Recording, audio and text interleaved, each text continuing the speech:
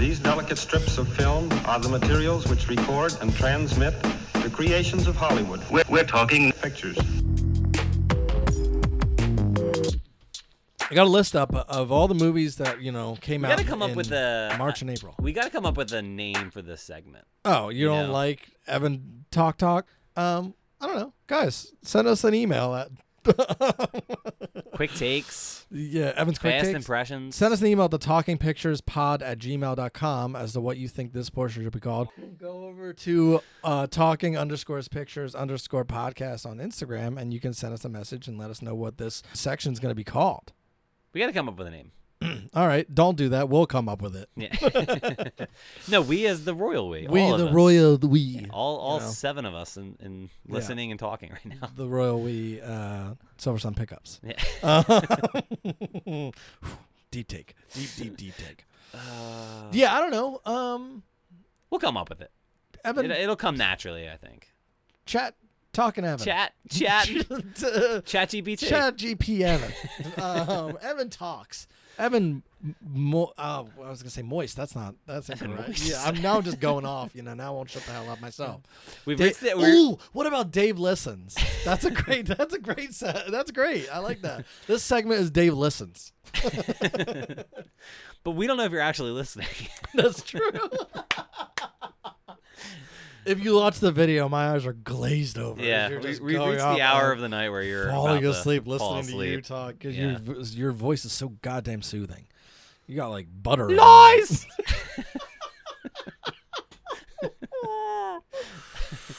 Man. All right. This erroneous on both counts. Here's a bunch of movies that came out last month. There's been a lot. So I saw 12 films in this span and a lot of television. Okay. So, yeah. I'm gonna kind of go through and you're just gonna kind of give your little thoughts on it. We'll start at the beginning and just go from there.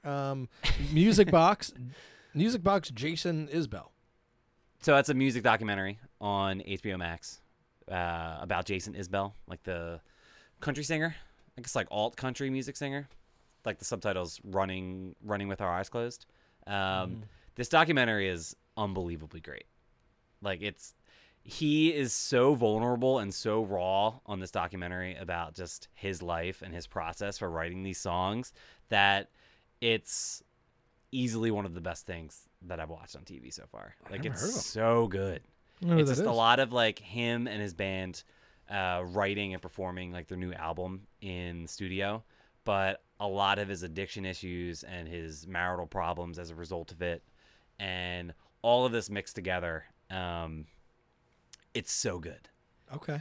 Yeah, just unbelievable. If you're a music fan, it's so powerful, and there's so much footage of him. He's had like a 20-year career at this point, and it just follows him from like his early days when he was a part of like drive-by truckers, and then when he got fired for just having problems with alcohol and substance abuse, and it goes in so many like incredibly emotional directions that I don't want to ruin anything, but it's how many episodes? It's so good. It's a documentary. It's just a movie. So it's one. Yeah, okay. One episode. It's a movie. Maybe you could do like a little. You could find a word for it, but maybe it's just like, watch it, don't watch it. At the end, that's an easy watch. So it's incredible. But I'll give you the name, and you can be like, don't watch it. Okay. Watch it. Maybe I don't know. Or you come up good. with your own thing. Yeah, I like watching. Thumbs up, thumbs down. Paint. Oh fuck! Was this the Yes. Dude. Yes. I was excited about it.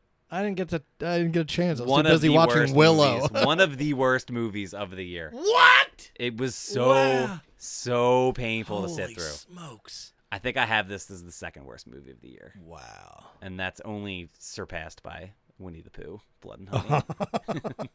Damn. It's not funny. Watch it. It's cringy. It's a really long, unfunny SNL skit. And I've said that about a bunch of movies recently. You have. And this just is added to the list of that. Is it supposed to be a knockoff mockumentary of Paint Man? What's his name? Bob Ross. Bob Ross. So his name in the movie is not Bob Ross. Okay. He just looks like him. Okay. He has his likeness, and he just does his paintings like him. But the movie is not based on his life, and it does not use his name. A Bob Ross documentary would probably be better. It would have been better. Yeah. Does- like if Owen Wilson had done like a Bob Ross. Like, Say it. Bye. I was like, you really calling it a biopic. A biopic. Yeah, a biopic. That would have been bad. Biopic. Yeah. You having surgery? What's going on? Do not go see this movie. I saw this alone in a theater, and it was I felt alone. Damn. Don't watch this movie. Jesus. This movie. The next thing is called Beef on Netflix. 10-episode drop. Netflix. Best TV show of the year so far. Wow. Easily. Stephen Ewan, smokes. Ali Wong, A24 product. Beef. A24? Yeah.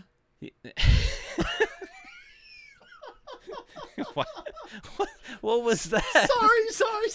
Oh my God. What was going on there? Sorry, dude. A24, yeah. No, because dude, that was the most honest I've ever said anything in my life. It just came. I watched that come out. What about 6 podcasts worth of material? Is it all dishonesty? No. When I went to go see Air Buddies, the fucking Jordan movie, the one of the guys I went with was like, "Oh, did you see Beef yet? It's A24," and it just registered that memory. And I'm sorry. A24. That's what the fuck. A24. You should see the video. It's like I'm like, all right. I've only seen 6 of the 10 episodes so far, but you're in this there. does not disappoint. Yeah. You're deep in the beef. Yes. Wow. It's just A24.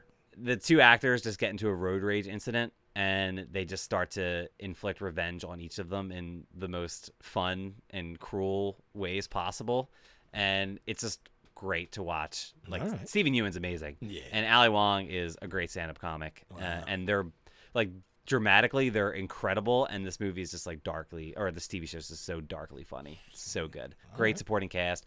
Great cuts. Like, the first episode ends with a hoobastank drop. Lots of great early 2000s needle drops. Is that when on it the takes show. place?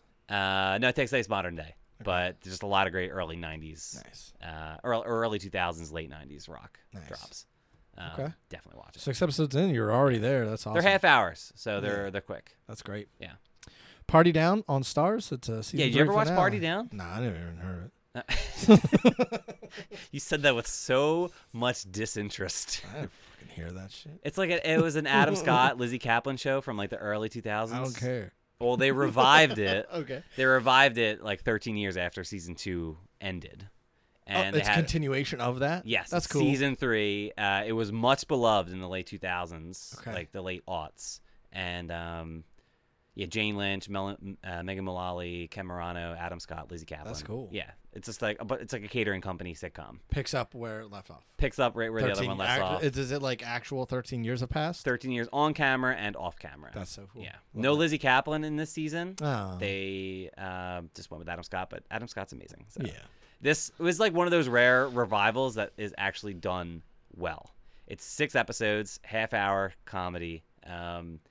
Like, they knew the joke and they knew how unnecessary this reboot was, and they write that into the script. Nice. Like, you watched the original stuff? When it aired, oh. yeah. It was such a funny show back on Stars. Like, it was like such an underrated comedy back then.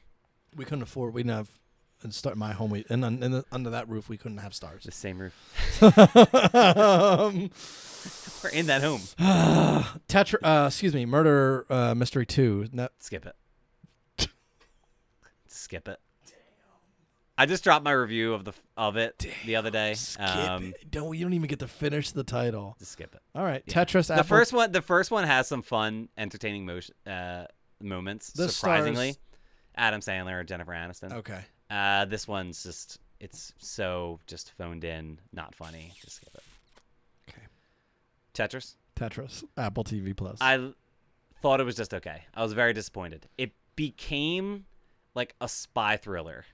Oh, and yeah? You're a movie about Tetris. Yeah. Like, play into the joke. Again, here's the thing. I feel like maybe I would have loved Tetris, whereas it's the air thing. Like, I think like a video game would be like, but there was all these cool facts about Tetris. Yeah. And like, I don't know, right? Or am I wrong? They do some fun. They have the fun soundtrack moments. Yeah. They do some fun stylistic graphic moments with the old game. Like, I love Tetris. Like, everyone loved Tetris.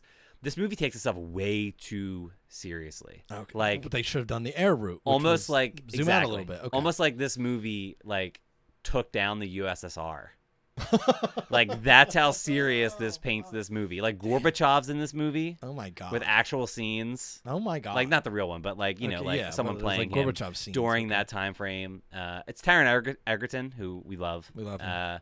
He's great. His charisma definitely carries this movie. It has a lot of good elements. It just takes itself way too seriously. Like, you are a movie about Tetris. You don't have to be like a paint level satire. Like, you know, like a Bob Ross paint level satire. Yeah. But you can just have a little bit of a wink towards the camera. Like Air, like you said.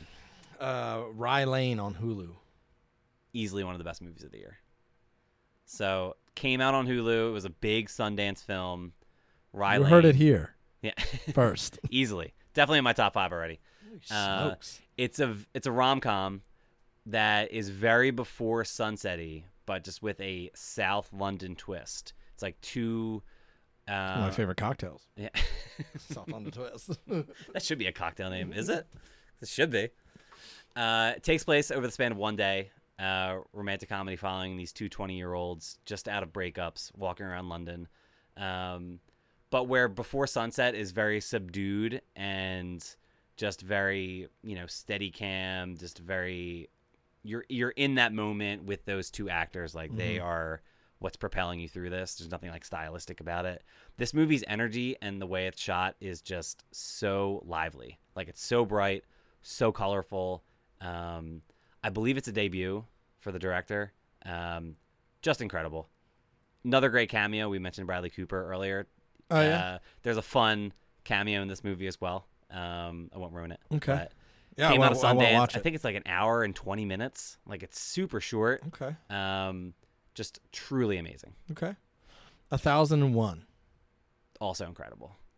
So, what's that about? Tiana Taylor plays a single mom in the early 90s, and she just gets out of Rikers Island prison, and she goes and gets her son out of foster care, and it's about her raising her kid in like an ever-changing Harlem neighborhood in New York. Okay. Over the span of about 15 yes, years. Yes. I saw. You know this? Yeah, I saw a trailer for this. So good. Yeah. Another debut Who? for this director.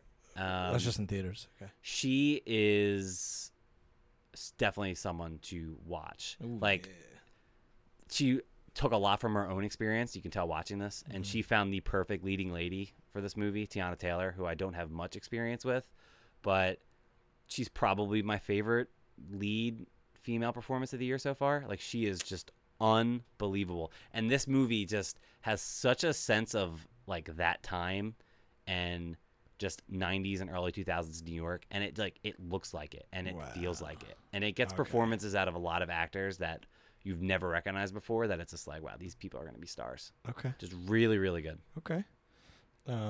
Great Expectations, Hulu. You wanted to watch this. I did want to watch it. Jesus. Yeah. Heavens to Betsy. So just how did it go? Just a little bit of a darker twist on Great Expectations. Okay. 6 episodes. Who's in it? Miniseries. Olivia Colman. Okay. That was all right. I think it's just okay so far. Okay. Yeah. I've only watched the first 2. Succession. I have never watched a damn piece of it in my whole time of being incredible. alive on this earth. And absolutely incredible. Really? Yeah. It's season 4. Is that what's keeping HBO alive right now? Succession? Oh, no, man. They're rolling.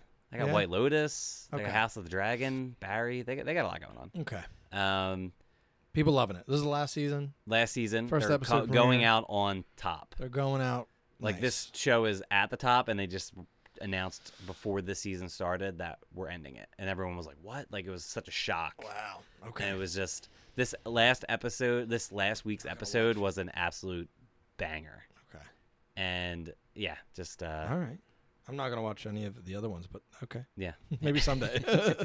You're not gonna watch 4 seasons of Succession. No. This is like the part of the podcast where you false promise. Yeah. Dude, I can't wait to watch all of Succession again twice before watching this.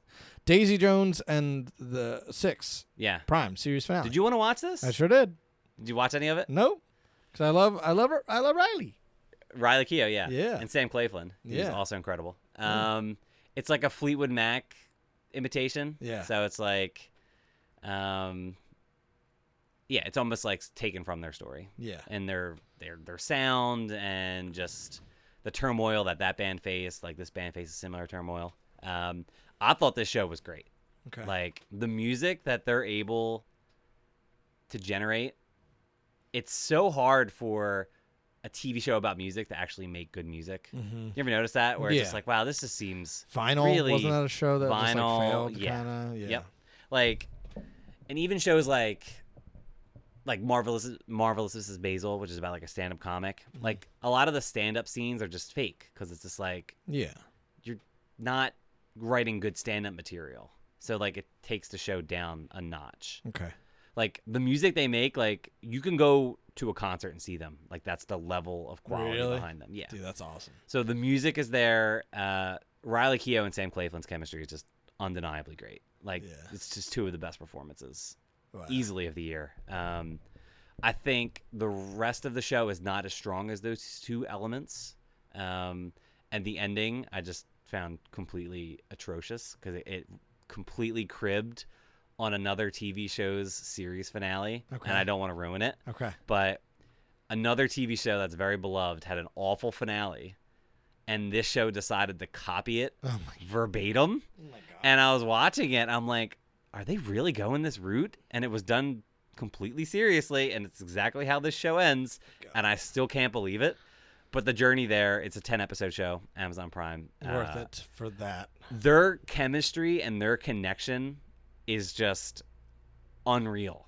Just how much they're able to convey with their eyes, with their body language, like while they're singing. Just so good. Yeah. All right. Shrinking season finale. Yeah. Season You have any interest in this? The Jason Segel, Harrison Ford? I do. Apple Everyone's TV love show? it. You love it, right? Oh yeah, it's so incredible, good. right? Yeah, really good. It's from like the creators and writers of Ted Lasso, so it has that sort of feel to it. You said he's a shrink that just tells people straight up how to do what. Yeah, what to do. He loses his wife, Jason Segel, and after a year of just like being on a bender, he decides to get his act together, and that's when he decides to just like, as a therapist, just telling people like, here's what you need to do to better your life, which is not what you're supposed to do as a therapist.